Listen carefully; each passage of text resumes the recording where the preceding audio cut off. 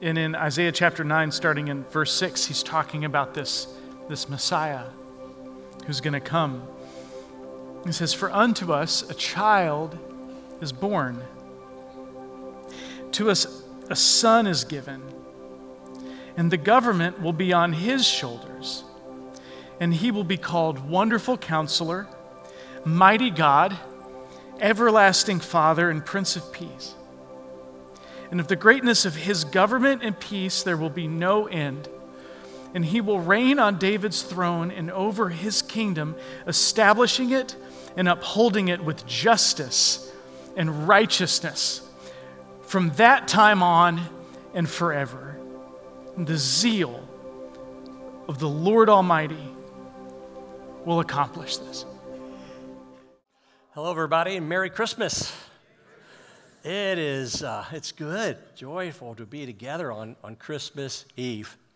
You know, behind every name is a story. I'm sure there's a story behind your name. Consider the story that's behind the name Alexa. Alexa, I didn't grow up with anybody named Alexa. That was not a common name for baby boomers to have, but in 1986, singer Billy Joel and his supermodel wife Christy Brinkley had a girl, and they named her Alexa. And overnight, the name became popular, and lots of parents began naming their baby girls Alexa. The Census Bureau says that in America there are over 130,000 girls by the name of Alexa, and the name peaked in popularity around 2015 or so, with 6,000 girls that year being named Alexa, and then the name just suddenly stopped being used, just dropped in dramatic numbers, because in 2014, Amazon named their virtual assistant Alexa. Yeah, exactly. Imagine what that did to these women. There was an article not long ago in the Washington Post that said, "Amazon, can we have our name back?" And it interviewed a number of women who talked about how they're on the receiving end of a lot of jokes, as you can imagine, and how in certain environments they can't say their name because it sets off all of these devices. And things have changed quite a bit with the name Alexa. There's some kind of story behind a person's name. 2 months ago, we were blessed with our 7th grandchild, and I was prepared on Sunday morning to come and share that good news with you. The baby was born on Friday night. Called my son and said, "Okay, what's the name?" And I said, "Dad, we don't have a name yet. We're working on it." I said, "Okay, cool. You keep working on it." Saturday, the end of the day, I said, "All right, what did you name him?" "Well, we still don't have the name." And I said, "You know they're not going to let you out of the hospital until you have a name for that baby, right?" He says, Yeah, I know. We're going home tomorrow morning." "Okay, well, Sunday morning, I'm here at host at worship. I want to show you pictures. I want to brag on this baby. What do I say? Here's our baby. No name, but we've got another grandchild." So I chose not to do that. So finally, they gave the name Brady Joseph. And so now on Christmas Eve, I get to show you about 72 pictures of Brady. Yes, grandchild number 7. Behind the name Brady Joseph Watts is a story. You know, when a child is born, there's 2 things we want to know: its gender and its name. Now, because of ultrasounds, almost everybody knows the gender ahead of time. That kind of mystery is gone, but the name. You want to know ahead of time what that name is. I mean, you want to find out what that name is because it's such a big deal. Behind every name, there's a story. And when you take Christmas and you strip away all of the stuff that's been added to it and all the extras and all of the frills, and you boil it down to its most essential thing, it's about the birth of a baby, which means it's about a name. But this name is unlike any other name. This is a name that towers over every other name. Nothing even comes close. So this Christmas Eve, I want us to consider the power of this name. For a long time, it was a mystery. a mysterious name, as there were little hints about the coming of one who would deliver his people. In fact, many scholars believe that the first hint is found in the 3rd chapter of our Bible, Genesis chapter 3. This is where sin enters the world. Genesis chapters 1 and 2, God creates this perfect world, gives it to us, and by the beginning of chapter 3, our first parents are blowing it, and sin enters the world, and their relationship with God is severed. And as God is meting out consequences to Adam and Eve and the serpent that deceived them, he says to the serpent, "You'll crawl on your belly all of your days, and I will put enmity between you and the woman's offspring. You shall strike him on the heel, but he will crush your head." And many believe, they said it's interesting because it switches to the first person, not all of her descendants. Now, this descendant of Adam and Eve doesn't like snakes at all, but there's one that he's referring to, and he will crush your head. The first reference to this deliverer is a snake killer, the one who will vanquish evil from the world. Well, if there's going to be born one into the world who will do this, need a family. And so God begins to put together a perfect family for this child to be born. Well, I say perfect, no, very imperfect family, but puts together a family. And he begins with a man who walked by faith, a man named Abram. And he tells him to leave his familiar territory and move to this new place. And in the course of time, God changes his name. Now, in biblical times, a name meant something. And the meaning of that name was significant because it spoke of the person's character. It said something about them and who they were. Well, his name was Abram. And Abram literally means exalted father. Now, I suspect this name had to be a source of pain to him because he and Sarah were childless in an era when to be childless was a social real disgrace and problem. And so God, though, says that he's going to bring descendants into the world. And he changes his name from Abram to Abraham, which means father of a multitude. And yet, he still doesn't have a child, still doesn't have a son by which he can be the heir. And then one day, against all odds, there's this angelic visitation, and they're told that Sarah, in her old age, is going to give birth to a son. Now, talking to Abraham and Sarah was in the tent listening to all this. Sarah's in her 80s, mind you. If you're in your 80s here, can you imagine being told that you're going to have a child? Okay, can you imagine grandma at the nursing home being told she's going to have a child? What would you do? You'd laugh. That's what Sarah does. She laughs. And you know what they named their firstborn son when he's miraculously born? Isaac, which means laughter. So Isaac then later grows up, marries Rebekah, and they also have some fertility problems, but they are able to have twins. And as the firstborn is coming out of the womb, holding on to his ankle is his brother, and Esau is born first, and then this brother is given the name Jacob. Now, Jacob had some significance to the meaning. It meant supplanter. It meant deceiver. He was holding on to his brother's ankle. If you're named Jacob, it's a lovely name. I'm sorry, don't want to offend anybody. Love the name Jacob. We almost named one of our sons Jacob. When our second-born son we couldn't decide ourselves on what to name him. It was Jacob or David. What is it going to be, Jacob or David? So finally, an hour after he's born, I pick him up, hold him in front of Linda, and I say, what is he, Jacob or David? She goes, he's a David. Okay, so he got the name. But we like the name Jacob, but it means deceiver. The thing about Jacob, though, this one, is he lived into his name. He lived it out. He became a schemer.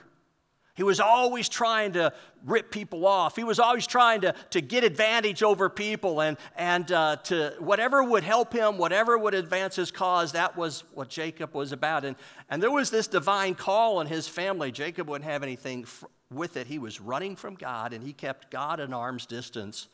He kind of wrestled with God. You ever wrestle with God? You ever wrestle with his purposes for your life? So maybe you could relate to Jacob. Well, one night, when he is traveling and fearful for his life because his brother Esau, who he ripped off badly before, is out to get him. He thinks he's going to die. He thinks he's going to be killed. Let me tell you, you get sober real quick when you think you're going to die. And all of a sudden, Jacob is facing his own demise. And he gets serious with God that night, and a mysterious man shows up at his tent. And they get in a wrestling match, a literal wrestling match that goes on for hours and hours. And so finally, the sun begins to come up, and this wrestler, this mysterious man, touches him on the hip, and his hip goes out of socket. And in pain, he crumbles to the ground. And this man looks at him. He says, "From now on, you will be called Israel, for you have wrestled with God and have prevailed." His name is changed from Jacob, deceiver, to Israel, which means literally, he wrestles with God. Now, two questions I have about that name that come up from that renaming. 17 times in the Bible, by the way, people have their names changed, and there's a change in mission and a change in identity. That is, said you prevailed? Wait a minute, didn't he lose the wrestling match? Didn't this stronger man touch his hip and it went out of socket? Oh, yeah, but that's it.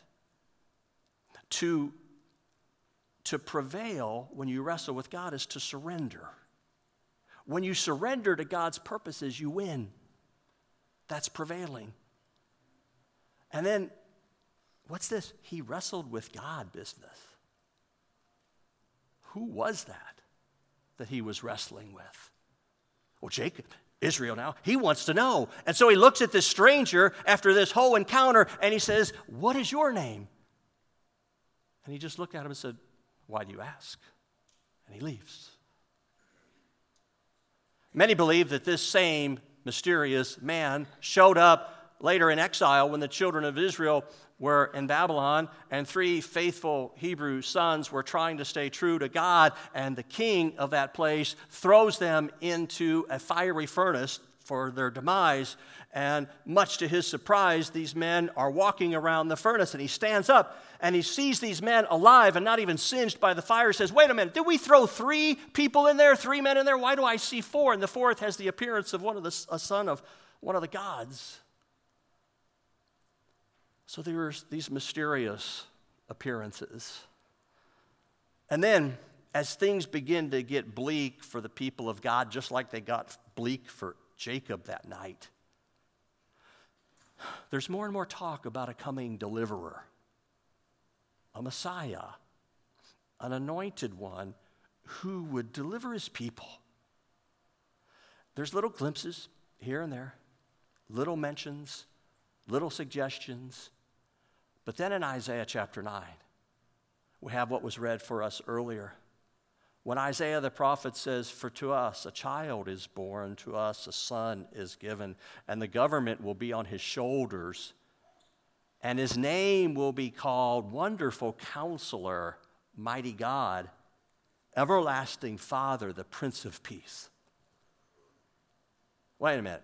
I thought this was a king, like in David's line, just another king, but a holier king, a greater king.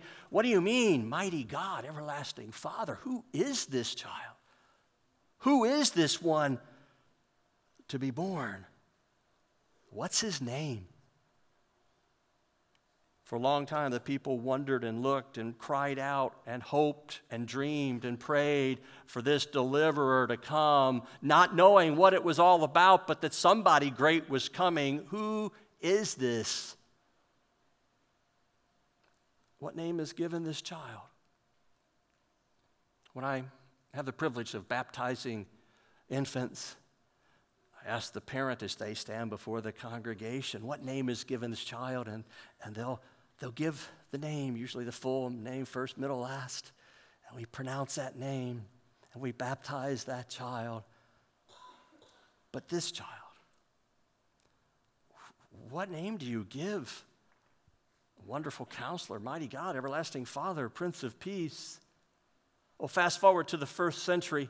400 years, God has not spoken. 400 quiet, silent years. And an angel comes to a young woman, many believe teenage girl.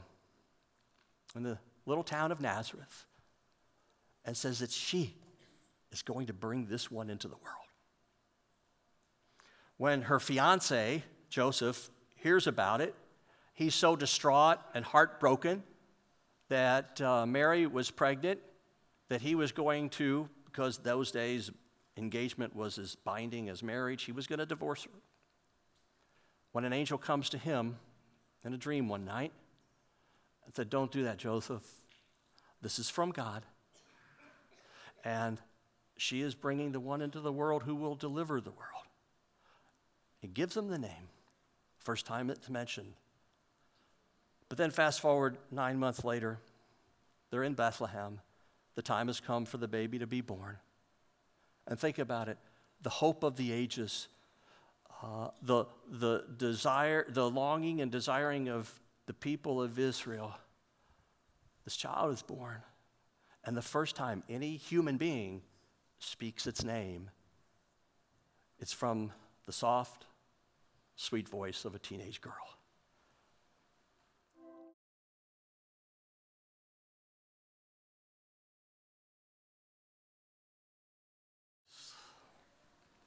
His name will be called Jesus. No more beautiful name in all the world. When the angel speaks to Joseph and says to give him the name Jesus, he tells him why. Remember, the name means a lot. Jesus is English for Yeshua, and Yeshua, taken into Greek, becomes Iesus. From Greek, Iesus into English becomes Jesus. But in Hebrew, Yeshua means the Lord saves.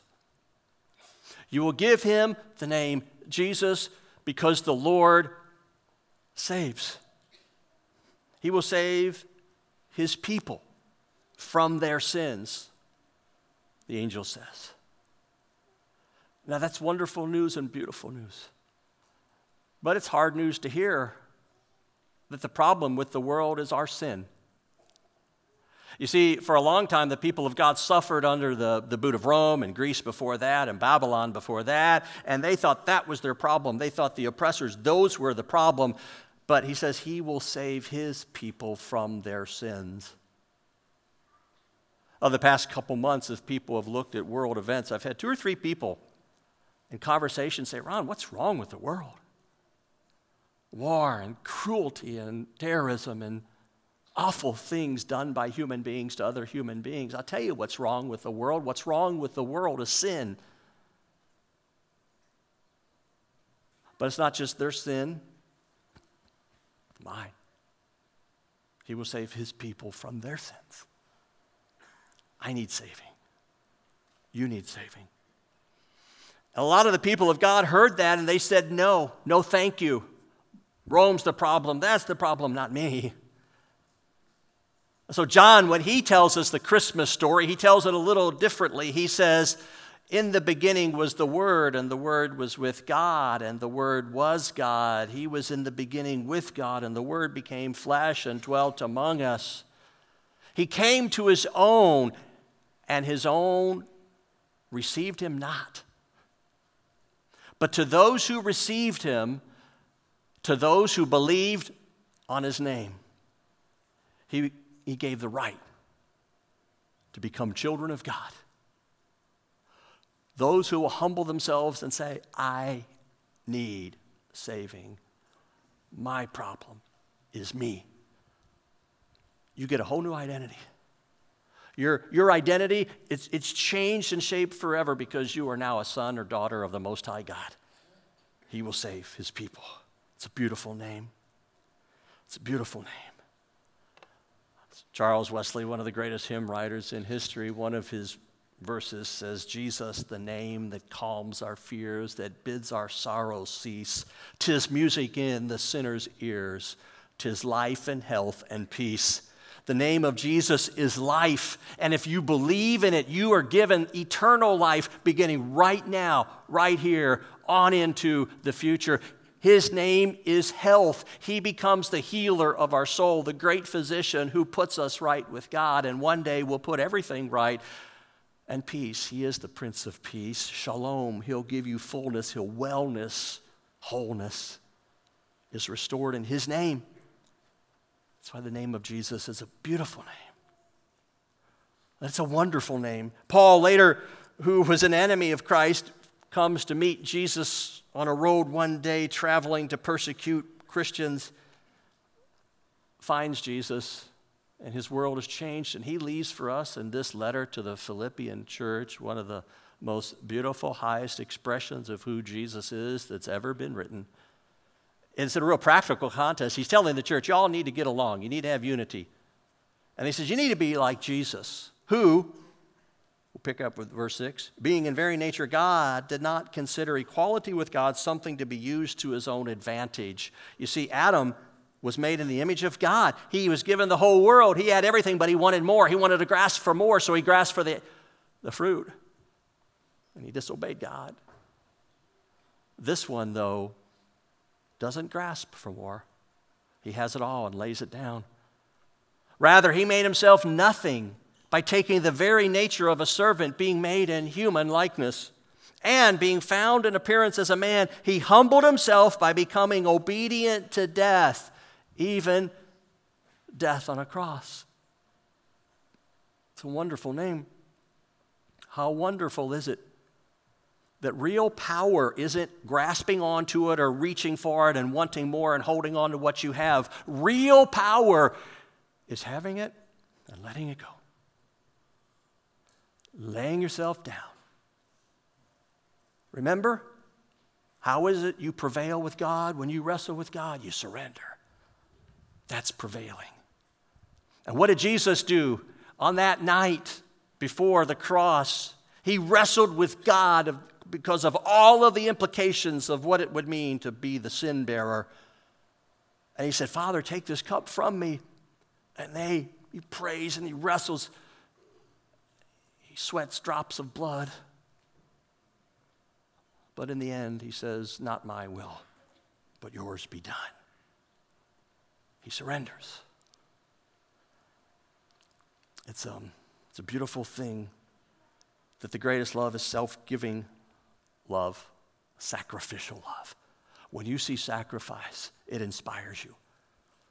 And if you've ever wondered if a name means much, take a trip sometime and go to the Vietnam Veterans Memorial in Washington, D.C. For there you will see etched in granite over 56,000 names. Men and women who died in Vietnam.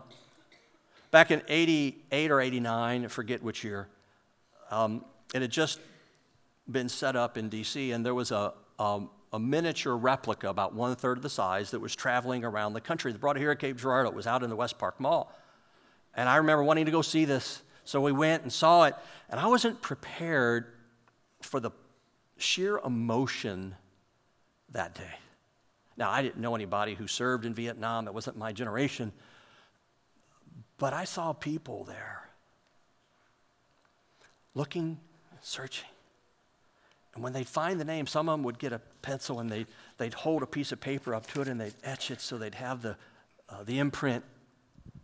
I saw whole families huddled together weeping. I saw a couple tough dudes who must have been Vietnam vets. They were reduced to tears and sobbing. Some would fall to their knees. There's power in a name, but not just any name. The name of a loved one who died for his country. And this one, the greatest one, the one with all authority and power, picked up a cross and died to solve this problem the world has called sin. It's a wonderful name. But it doesn't end there. This one who went to the lowest place, this one who surrendered it all, Paul goes on to say, therefore, God exalted him to the highest place and gave him the name that is above every name, that at the name of Jesus every tongue should confess in heaven and every knee shall bow in heaven and earth and under the earth, and every tongue acknowledge that Jesus Christ is Lord, to the glory of God the Father. This one who descended and chose the lowest place. God looks at his life and stamps it with the greatest exclamation point ever imprinted on a life. He died.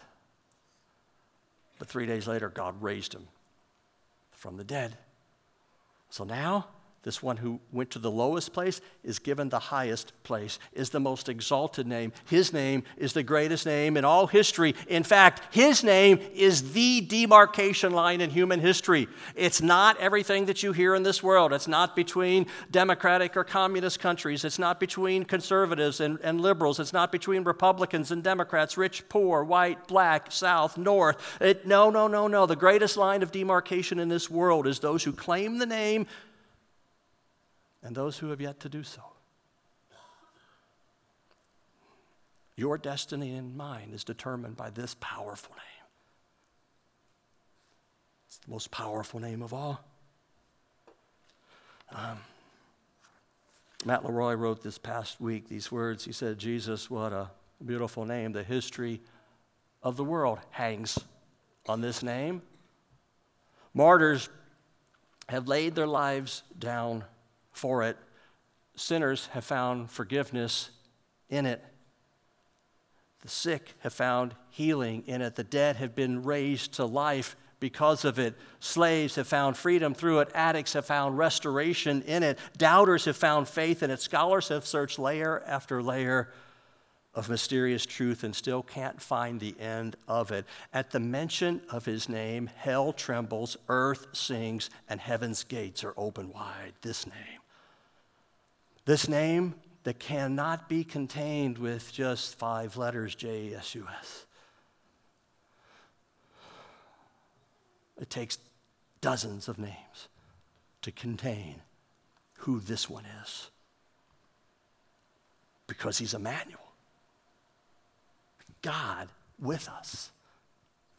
He's Wonderful Counselor, Mighty God, Everlasting Father, the Prince of Peace, the Son of Righteousness, risen with healing in his wings, the rock, the deliverer, the fortress that the righteous run into, the root of David, the Holy One of Israel, the true vine, the good shepherd, the door for the sheep to enter into, the light of the world, the bread of life, the way, the truth, the life, Son of God, Son of Man, King of kings, Lord of lords, the Alpha and the Omega, the beginning and the end, the first and the last, the author and perfecter of our faith, the Word of God, the bridegroom, the Lamb of God who takes away the sins of the world, the Lion of the tribe of Judah, the cornerstone, the image of the invisible God, Redeemer,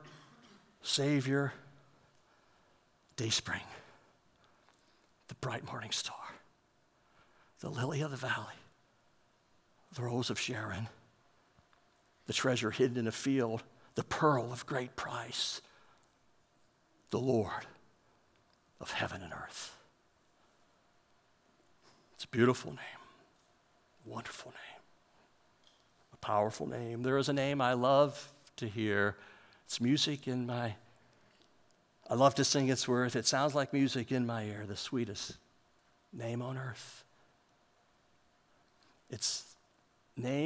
That name has been engraved deeply upon the heart of every person that has claimed it by God himself.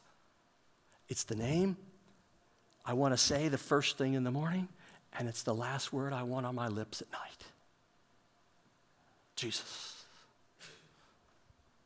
Jesus. Behind every name, there's a story, but behind this name, the earth can't contain the books to tell the stories. Have you claimed the name?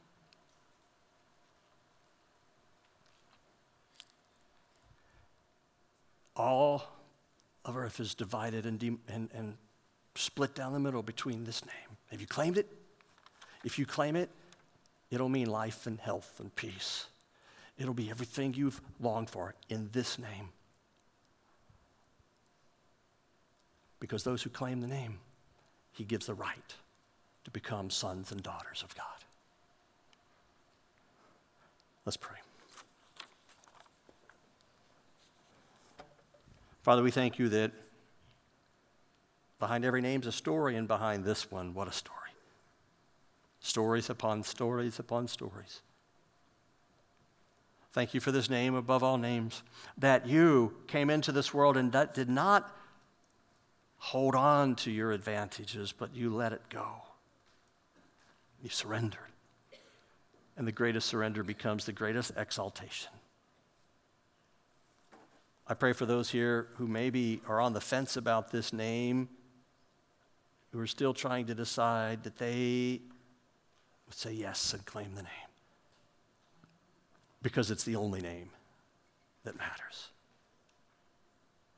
We thank you for your presence with us. We thank you for this gift of this child and this name. For it's in Jesus' name we pray. Amen. We're so glad you tuned in today. If you liked this video, don't forget to give it a thumbs up and share it with anyone you think could benefit. We're excited about all the content we have coming up and can't wait for you to see it. Be sure to subscribe so you won't miss out. If you're curious about LaCroix, or if you're looking to take the next step on your journey with Jesus, check out lacroixchurch.org. We hope to see you again soon.